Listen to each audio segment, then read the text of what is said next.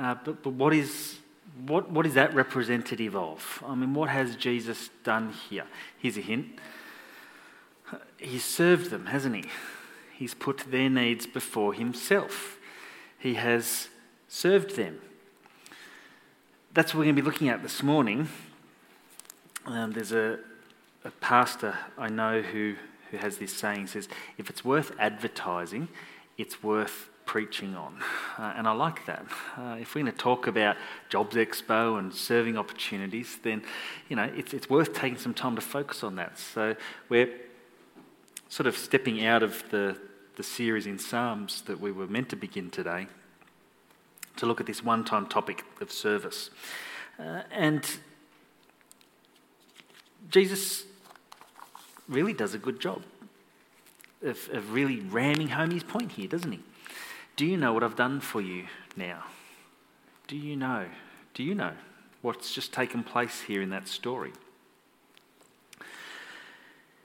You see, there's times where Jesus does use parables and he uses stories, but there's times when he just illustrates it, like the cross. I don't have to tell you he loves you, he just goes, watch. This is one of those times where he just says, watch, look, I'll do something. Do you understand what I was doing in verse 12? He says, you call me teacher and Lord, and you are right, because that's what I am.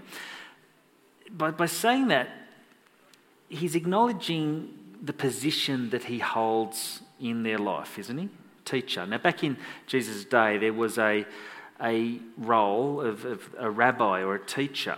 It was a formal role. It was almost a job position that only the elite amongst the religious students would ever achieve. And if you were a rabbi, a teacher, you had the right to call students, and your disciples, your followers would come and they would travel with you as you went about teaching people, and they would serve you and they would look out for your needs. They would worry about where you're going to sleep and what you're going to eat, and they would do all that run-around work.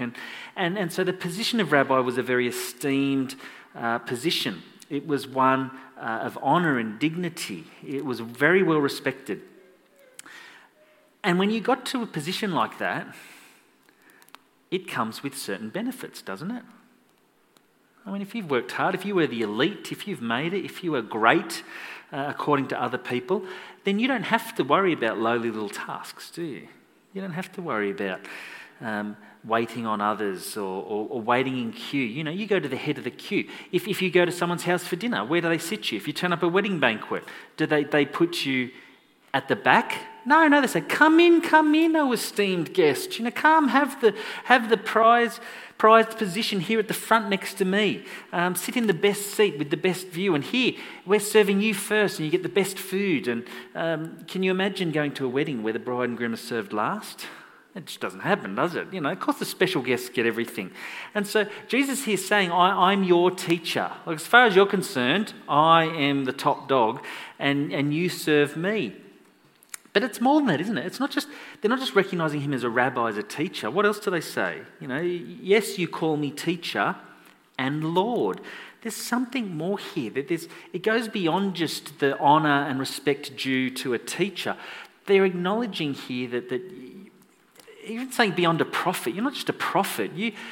There's something odd about you, Jesus. You were just out of this world. Like you are. They're probably not at the point of saying you are God right now, but you are Lord. Like, they're putting him on a pedestal. They're saying there's no one greater than you. You are the greatest person we know. You are not just teacher. You are our Lord. And then, as the greatest person that they know, he then goes. And in that context, when they're sitting in a room like that, eating a meal, there is not a more lowly thing he could choose to do: washing feet. This was a job, I'm not going to go too much into it, you've probably heard countless sermons on it. Foot washing was a disgusting job. It was terrible. If you had a house and had guests come, sandals, dirt roads, yuck everywhere, you washed your feet before you came in. And so it was usually the job of the slave to do it. If you had a slave in the home, they would do it. You wouldn't dare touch it. And if you had Jewish or non-Jewish slaves, you would always give it to the non-Jewish slave. Like, it was even below a Jewish slave's status to do this. Like, it was filthy, it was dirty, it was something, the lowest person, when you make a hierarchy of everybody, the greatest at the top, the lowest at the bottom, the lowest person in that house does it. So unfortunately that would be you, Lachlan, in our house, or maybe Will, or maybe the girls. Whoever I thought would do a best job for one of our guests. I'd give it to you. It certainly wouldn't be me as the husband in the home, no way. So can you see what's happening here? Jesus, the greatest person they've ever known, does the thing only the lowliest person would ever do. This is just like, you could see some of their faces, weren't you? They're quite good actors. They're like, what do you do? I love Peter. Peter's my favourite character in the Bible. He's such an idiot. Wash all of me then, Jesus. It's so funny. But no wonder Jesus laughs. He goes, oh yeah, Peter. But it blows their mind. I mean, right here, right there is this paradigm shift where Jesus turns greatness on its head, doesn't he? They've got this idea of what greatness looks like, and Jesus just pulls the rug out and goes, no. Because if I can do it, the greatest person you know is doing something like this, then who are you as my student to do any different? Is the student greater than the teacher? Is the messenger greater than the one who sends the message? No. If I do it, then you've got to do it. Turns it up on its head. To be great, according to Jesus, is to serve. To serve. That's incredible. Now, when I think about my home life, think about my family, it made me stop and ponder how much of my time in my home is spent trying to get out of work. And I mean, that's why you have kids, isn't it? Lachlan makes a great cup of tea now. Will does a great job putting the bins out. Louise does a great job picking up Rafa's, our dog's leftovers. It's great. These are jobs beneath me. I don't need to do this anymore because the kids can do it and others can do it. And it made me sort of realise I do spend a lot of time thinking, poor me, I work enough, I don't have to do that. And I've almost got this mentality that I shouldn't have to. I shouldn't have to. I certainly don't approach it thinking, how can I serve? I'll do that. I'll do the lowly job. I'll do that. Now, I think it's fair enough to say I do a fair share, and I do help a fair bit, as we all do at home. And it's good that I don't hog it all and the others get a chance to do it as well. But it makes you think, how often am I thinking I don't have to here, in your workplace, in your friends, in all contexts? How often do we have that mindset? Or are we trying to work to a point where we are so great, where we're so important, where we've risen above having to do the lowly stuff, that we stop thinking we have to? Because, that's what the world does, isn't it? That's what the world does. In Matthew 20, 25, 28, Jesus is talking again to his disciples, and he says, Jesus called them together and said, the rulers of the Gentiles lord it over them. The big shots there, the famous ones, the celebrities, the politicians, those in power, the managers, the leaders, they lord it over people. They lord it over them. And their high officials exercise authority over them. Not so with you. Instead, whoever wants to become great among you must be your servant, and whoever wants to be first must be your slave. Just as the Son of Man did not come to be served, but to serve, and to give his life as a ransom for many. What don't we understand about that verse? Is that difficult to understand, that verse? Jesus says, I don't want you to be like everybody else who thinks just because you're some big shot you don't have to serve. No matter who you are, no matter what position you were in, no matter who you're surrounded by, I want you to be the one who chooses to do the foot washing. I want you to serve. None of you are beyond it. Wherever you are, with whoever you're with. It's not hard to understand, is it? It's just hard to do.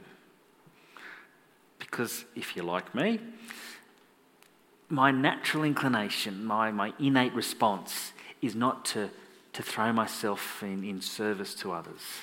I There's times I want to protect myself. There's times I guard myself. There's times I'm too lazy. There's times I couldn't be bothered. There's times I think that's not my responsibility. There's all sorts of excuses and reasons and flood me. I'm not like God. You see, I don't think this is hard for God. Do you think it's hard for God to do this? I don't think he actually even has to choose it. I think by the very nature of who God is, he is, what does the Bible call him? He's love. Naturally, God will do the best thing for others every time. He'll put himself out. He will sacrifice himself. He'll pay the price. And while I think that God could choose not to, I think it's just his natural response to do it. That's who he is by his very nature. But that's not me. I've got to work at it. I get it right sometimes. I don't at other times. And that's why I want to talk about a second thing. Although service is what it means to be great in the kingdom, and God says to each of us, you are to serve. We could take that as a command, couldn't we? We could. And that could be quite harsh. Like God's here saying, I've done so much for you, therefore get out and do good. Get out and serve others. And that's a harsh load to bear. That's more work. But that's not what Jesus says, is it? If we look back to the story of the foot washing, it says, after washing their feet, he put on his robe again and sat down and asked, do you understand what I was doing?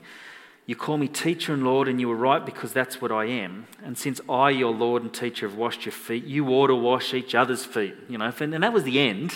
You'd be like, oh, gee, that's a bit harsh, Jesus, isn't it? Like, what if I don't want to? Okay, I've got to do it. And so you dutifully and responsibly go off and do it. Verse 15, I've given you an example to follow. Do as I have done to you. I tell you the truth, slaves are not greater than their master, nor is the messenger more important than the one who sends the message. Now that you know these things, God will bless you for doing them. And I really think that last bit's important, isn't it? Because it's not just go do it because I told you to do it. It's go do this because this will bless you. This is the right thing to do. This is what it means to be fully alive and fully human. This is how you're going to transform the world and you're going to be transformed. I mean, go do it because God will bless you for doing it. And that's why I've called it the blessing of service. You're blessed when we serve. Now, take 30 seconds to think and answer this question. How would serving others bless me?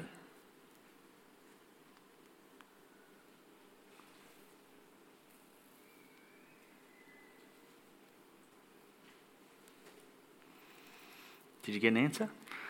I hope lots of things came to mind. It teaches me to put others first. It teaches me to not think of myself. I'm less selfish when I'm doing this. It helps me to identify with others. It helps me to put myself in their shoes. It blesses others. I'm looked upon as a nice person. People like having me around. I'm accepted wherever I go. I'm helpful. I'm useful.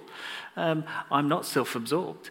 I'm actually imitating and passing on the love of God. I'm actually relying on God and trusting in him for strength to do this, because there's sometimes I'm asked to serve where it's really hard and I don't think I can do that. So I'm going to need your help here, God. And so I'm going to have to rely on his strength. There's a whole heap of reasons, isn't there, why we would serve and how it would bless us. But to think about this, I'd like us to think about a car. Now, who owns a car? At 8:45, there's only 3 people who owned a car. It's amazing, wasn't it? I'm glad there's a lot more here, a lot more hands. That's good. Well, now, who has never serviced their car? Now, again, you literal people out there. I had some people at 8:45 who put their hand up. And I said, no.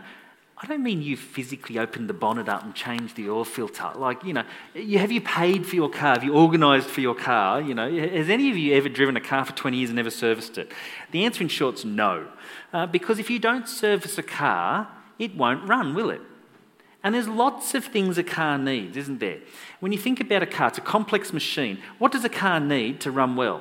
It needs lots of different things, doesn't it? It needs fuel. It needs new tyres. It needs new brakes. It needs a wash every now and then. Well, maybe you can get away without a wash, but, it's nice to wash it and not let it turn smelly and vacuum it once in a while. You've got to clean it.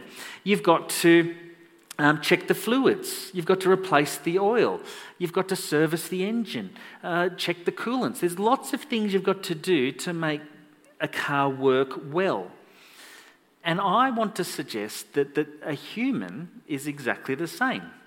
We are complex machines. There's lots going on. There's physical, emotional, spiritual, relational elements to us. And there's lots of different things. And now you don't service a human, but I'm going to call them disciplines. There's lots of different things we have to be disciplined in to make sure we're doing for a life to work well. And when you stop doing those good things, it gets... So I'll give you an example. Forgiveness. Okay? The Bible will speak about it's important that we forgive others. Why is that important? Because if you don't forgive, if you're an unforgiving person, your relationships are really going to go sour, aren't they? You're going to hold grudges, you're going to become bitter, you're going to reject people and refuse to be around them, you're going to be someone who... You need to forgive, you need to give some grace, you need to, for your life to go well. There's a number of disciplines that the Bible talk about. Reading your Bible, praying, and one of those is serving. Serving. That it is good for us to serve, that it's important that we serve. And if we don't serve, you might read your Bible, you might pray as a Christian. And I don't know about you, but when I first became a Christian, I didn't grow up in a Christian home. I had heard nothing of what the gospel was or of what Jesus had done. But as a teenager, came to hear it for the first time, just went, that's for me. Jumped in, not knowing what I was jumping into, but learnt as I went on. But it was really jumped home. If you're going to be Christian, you've got to do the spiritual disciplines. And what were those spiritual disciplines? Read your Bible and pray. They were the two. Was anyone told extra? I wasn't told serve as well at that same time. I was just told read your Bible, pray, turn up to church. Maybe attend a Bible study. You do those things and you'll be all right. But I want to suggest if you leave service out, it will cause problems. I'll give you a few examples. COVID hits, okay? Now, a number of you have served well in this community context of a Sunday. Now we just had almost 12 months off where you didn't have to serve.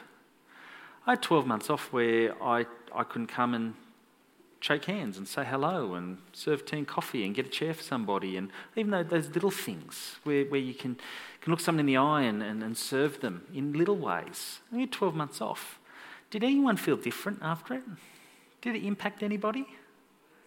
Did you all go, phew, thank goodness, Or did you start to feel lazy? Did you start to feel useless? Did you start to feel disconnected? It has an impact, doesn't it, when we can't do what we have been doing. I've heard that story lots. I'll give you another example. The amount of Christians, and this is for all you middle agers, okay? Middle age, maybe later age. If your Christian experience has only been turn up at church, read your Bible and pray, there will come a point where you will get bored silly of Christianity. You will get bored silly of it. And you'll start coming to me, you'll start coming to others and going, I don't know why I go to church, I don't get anything out of it. Why? Because you're not learning anything new.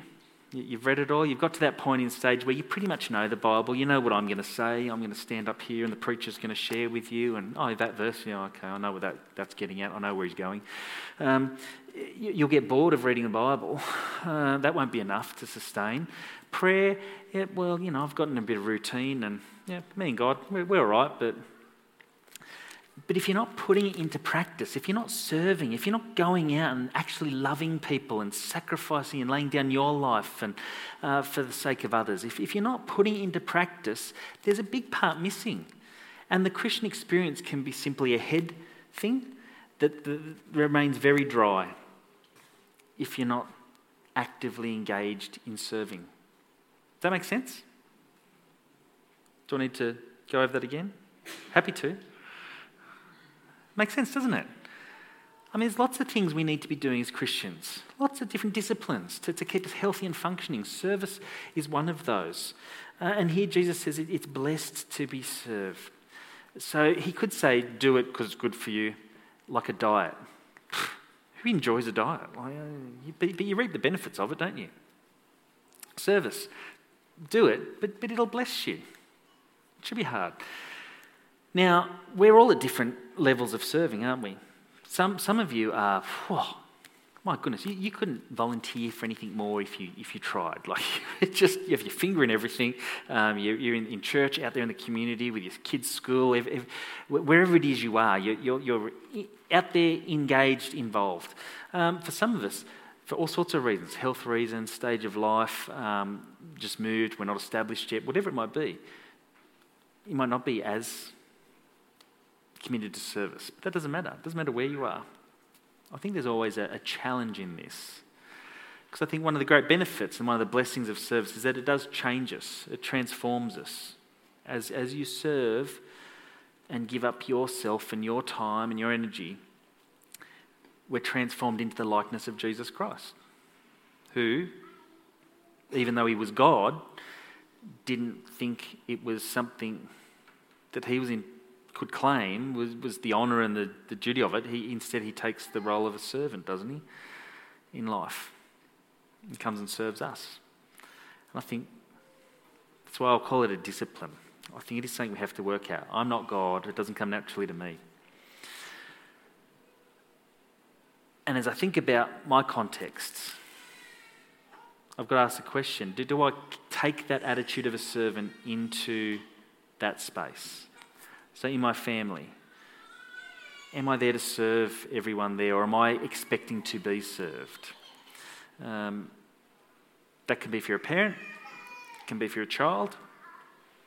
Am I here? Do I expect my parents to serve me? Or am I going to serve them? In work, my neighbours, my friends.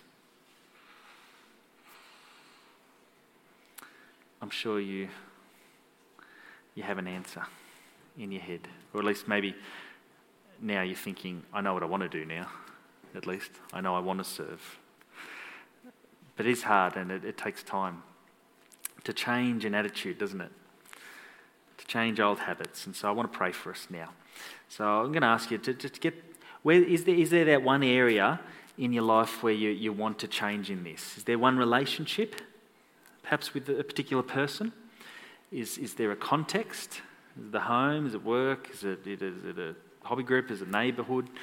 Where do you want to really go, you know what, Lord, help me to be a better servant there. Help me to have the same attitude that you had. Is there that? And if you're thinking, I already have that attitude, then I'm going to pray God will bless your service. God will bless it. So keep it an area in your mind. Let's pray. Father God, we want to pray and thank you for this story of Jesus' life. It's not the only story where we see him serving, and we're so grateful that he did come to serve. We're so grateful that that's who you are, that you are a God who loves us and serves us. And we want to become like you. We want to be sanctified and purified. We want to become holy just as you are holy and have the same heart and mind attitude that you have. And so I'd ask, Lord, that you would help us to take to heart that, Holy Spirit, you would work in us now to transform us, that we might have the attitude of Jesus that he's speaking of here to his disciples. That as ones who follow you, we would seek to serve. In that relationship, in that home, in that workplace, in that, wherever it is we're thinking now, whoever that person is, we're wanting to serve better. Give us a heart for them, Lord. We know your service for others comes out of your love for them. So I really guess I'm praying you'd help us to love the people around us. Love them so much we would put them first. Help us also to be disciplined, Lord, in disciplining ourselves to serve. Help us to make commitments. Help us to lock ourselves in. Help us to be regular in putting ourselves out and in helping others. In the one-offs. But if it's signing up to a roster, if it's signing up to some commitment, then help us to do that, Lord. I pray that 2021, this year, we would see that blessing that you promise, that we would be blessed for serving, that we would be blessed for it. Help us to see that. Help us to just get a glimpse of what that might be. We ask this, each and every one of us. We ask it now because we want to live the life you want for us. We want to bless others just as you bless them. So be at work in us, we pray. In the name of Jesus Christ. Amen.